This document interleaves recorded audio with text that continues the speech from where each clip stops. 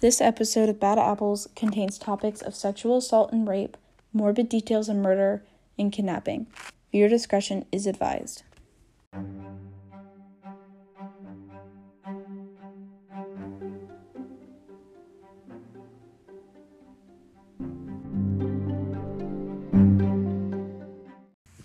Welcome back to Bad Apples. This is episode 2, and this week we will be talking about one of the most notorious serial killers in the United States, Ted Bundy. Ted Bundy was a serial killer and necrophiliac who killed, kidnapped, and raped many young women and girls throughout the 1970s. He confessed to 30 murders, however, it is unclear just how many he had committed, and it happened throughout 7 states until it finally came to an end. Bundy was born Theodore Robert Cowell to Eleanor Louise Cowell, known as Louise to many people, at the Elizabeth Lund Home for Unwed Mothers in Burlington, Vermont, on November 24, 1946. He never knew his father, and his father's identity has never been confirmed. However, most people state his birth certificate says his paternity is to salesman and Air Force veteran Lloyd Marshall. Others claim it as listed as unknown. His mother claimed she was seduced by a war veteran named Jack Worthington, and some family members claim Bundy was fathered by Louise's own father, Samuel Cowell. For the first 3 years of his life, Ted Bundy had lived with his grandparents, who raised him to protect their daughter from society because of the birth out of wedlock, which was looked down upon at the time. Everyone was told that Ted was their child and his mother his older sister. He eventually found his birth certificate and was not very happy with the results. However, he also said in an interview that he didn't believe the lie as he had gotten older. His sister always took care of him and had motherly affection, and he also didn't think there could be 20 years age difference between a brother and older sister. His mother was so fond of him, in fact, that in the 1970s, when Ted was first charged for the crimes, his mother was working as a secretary at the University of Puget Sound, and she refused to believe the charges, but whenever he confessed, it had broken her heart, and she actually believed him. Bundy's grandfather was known to have a terrible temper and violent acts which touched animals, employees, and many family members. Many Bundy experts say that this could relate to Bundy's mother being raped by her own father, regardless of what she says about the war veteran. Bundy may have experienced physical or psychological abuse at the hands of his grandfather, despite his later instance that the two had a good relationship.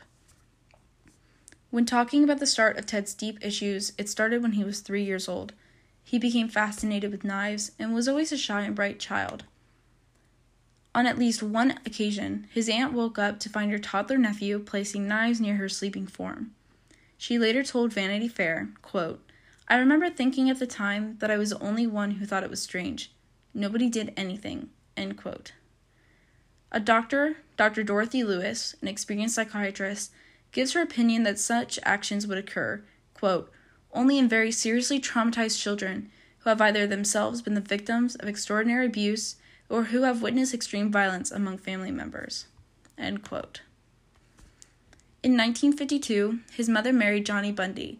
Ted took up his last name but had no respect for his stepfather because he was working class and too uneducated for Bundy. He never really met his standards, and he didn't get along, and he would act out against him. Ted Bundy valued his education.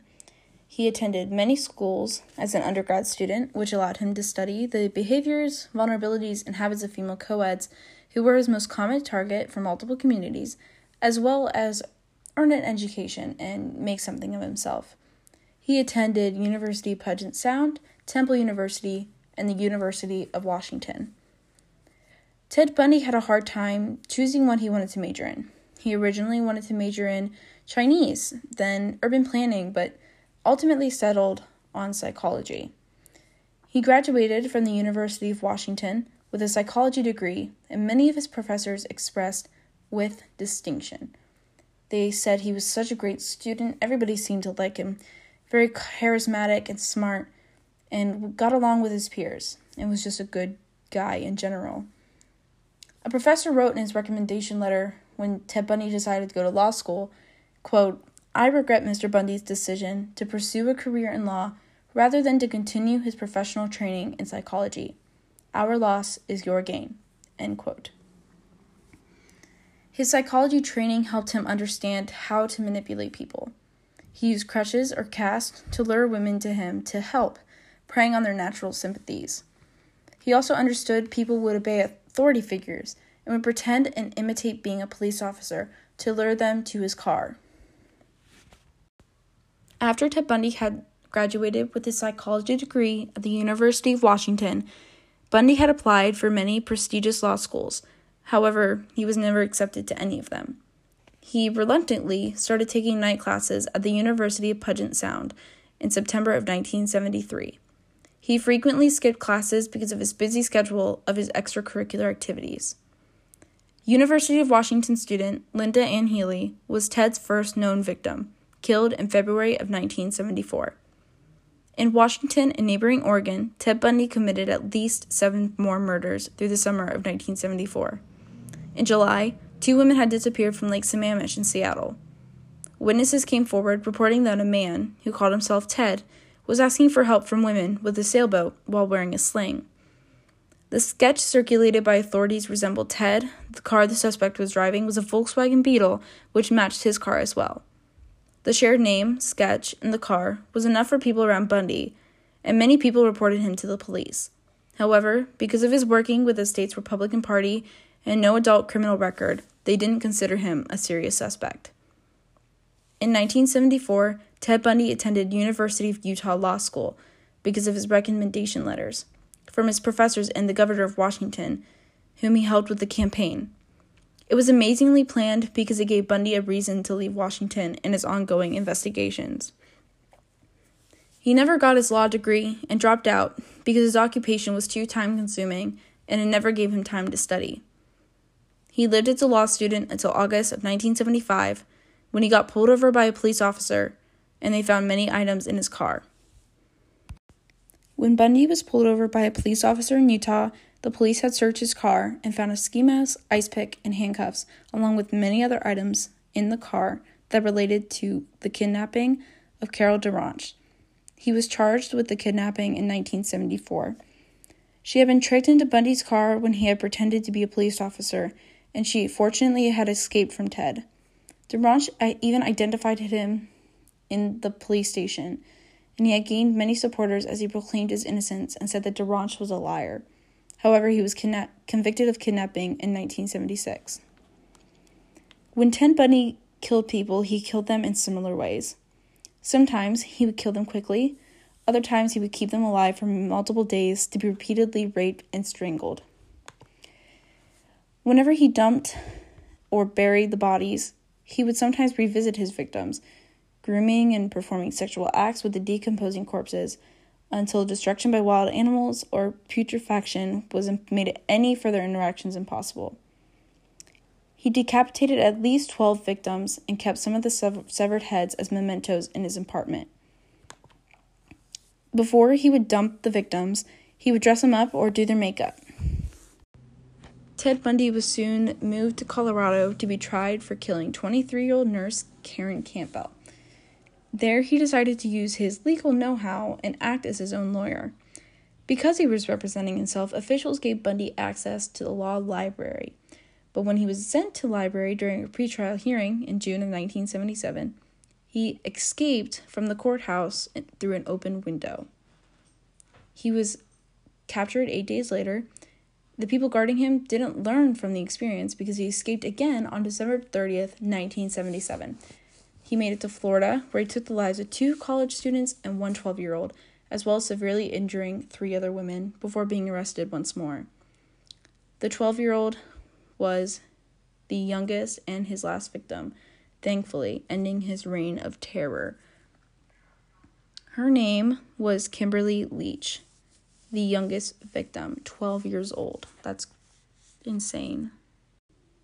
When Bundy was captured in Florida, he was again put on trial for the 3 murders he had committed.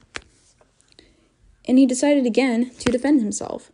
The lawyer advising him felt Bundy couldn't relinquish control or admit guilt, and that's why he kept defending himself. And though Bundy managed to marry his girlfriend somehow when she came to testify, the case didn't go as he had hoped for. He was found guilty of the 3 murders in 2 separate trials and sentenced to death. Bundy was reportedly surprised by the outcomes of his Florida trials. Despite his education, he was neither smart enough nor a good enough lawyer to accurately assess the strength of the prosecution's case and his likelihood of conviction. Bundy had turned down a plea deal with Florida prosecutors that would have resulted in a life sentence instead of capital punishment. Though appeals kept his execution from being carried out for years, and Bundy tried to trade information about the murders he'd committed in order to delay the sentence, his time eventually ran out. On January 24, 1989, he was put to death by electric chair. During the trials, there was evidence that was sufficient proof that Ted Bundy was the killer and the kidnapper of the women. The car, his name, the sketch from way back in 1974, during the time when the two women disappeared from Sammamish Lake. There was also clothing fibers, blood evidence, hair, and bite mark evidence. The bite mark evidence today is very controversial, and many people discredit it. Essentially, there was a bite mark on the body of one of the victims, and they took a mold of Ted Bundy's teeth and compared it to the bite mark, and it was very accurate, and it matched his teeth perfectly. However, that evidence department is very controversial, and people don't think it's good enough to be used in court. There was fiber evidence against Ted Bundy that was found on February 15th, 1978. The police searched Bundy's car after he had escaped from prison in Florida. Well, he had escaped prison and was in Florida. And they found clothing fibers of his clothes in victim Kimberly Leach. Again, Kimberly Leach was Ted Bundy's final and youngest victim at age 12. The fiber evidence from Kimberly Leach's clothes, and of course Bundy's as well, was found all throughout the car. Bundy even wore the blazer that the blue wool and polyester came from while being testified in court for this exact crime.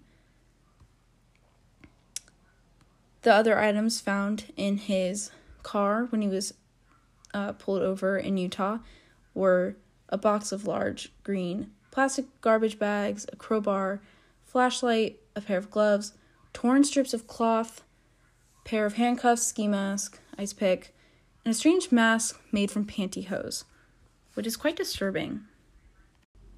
In an attempt to further push back his execution, Ted Bundy confessed to 30 homicides, but even today the true total remains unknown.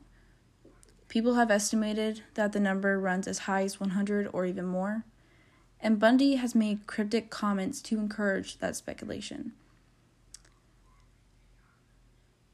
Robert Kemple wrote, quote, "Ted and I both knew the total was much higher," end quote.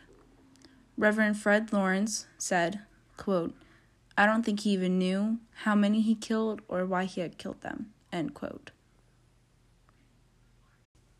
Here are the 7 states and how many they have put together, how many he had killed from what they have gotten from him. In Washington, 11, including Parks, abducted in Oregon but killed in Washington, and including 3 unidentified. In Utah, 8, 3 unidentified. In Colorado, 3. In Florida, 3. In Oregon, 2, both unidentified. In Idaho, 2, 1 unidentified. And in California, 1 unidentified. Again, Bundy is a sick and twisted man, and he remains a suspect in several unsolved homicides and is likely responsible for others that may never be identified.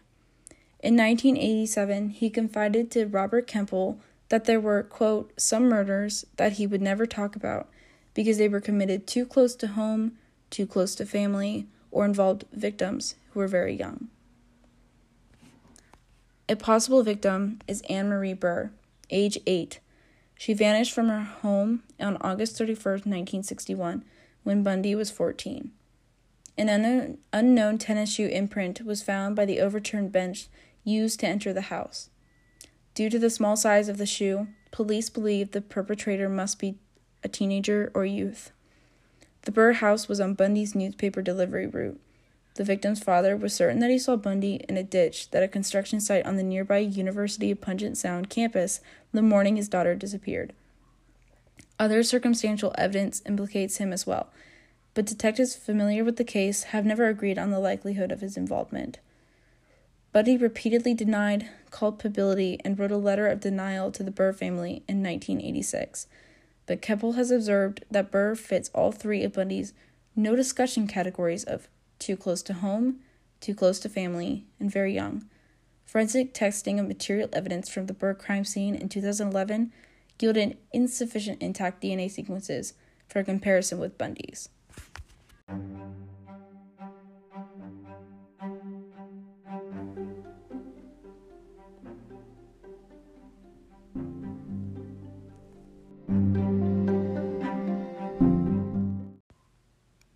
Thank you for listening to this episode of Bad Apples. Ted Bundy did many terrible things, and there's so much more to his cases that I did not include in this episode. If you want to know more, the sources that I used for this case are in the description of the episode. Again, thank you for listening. Bye!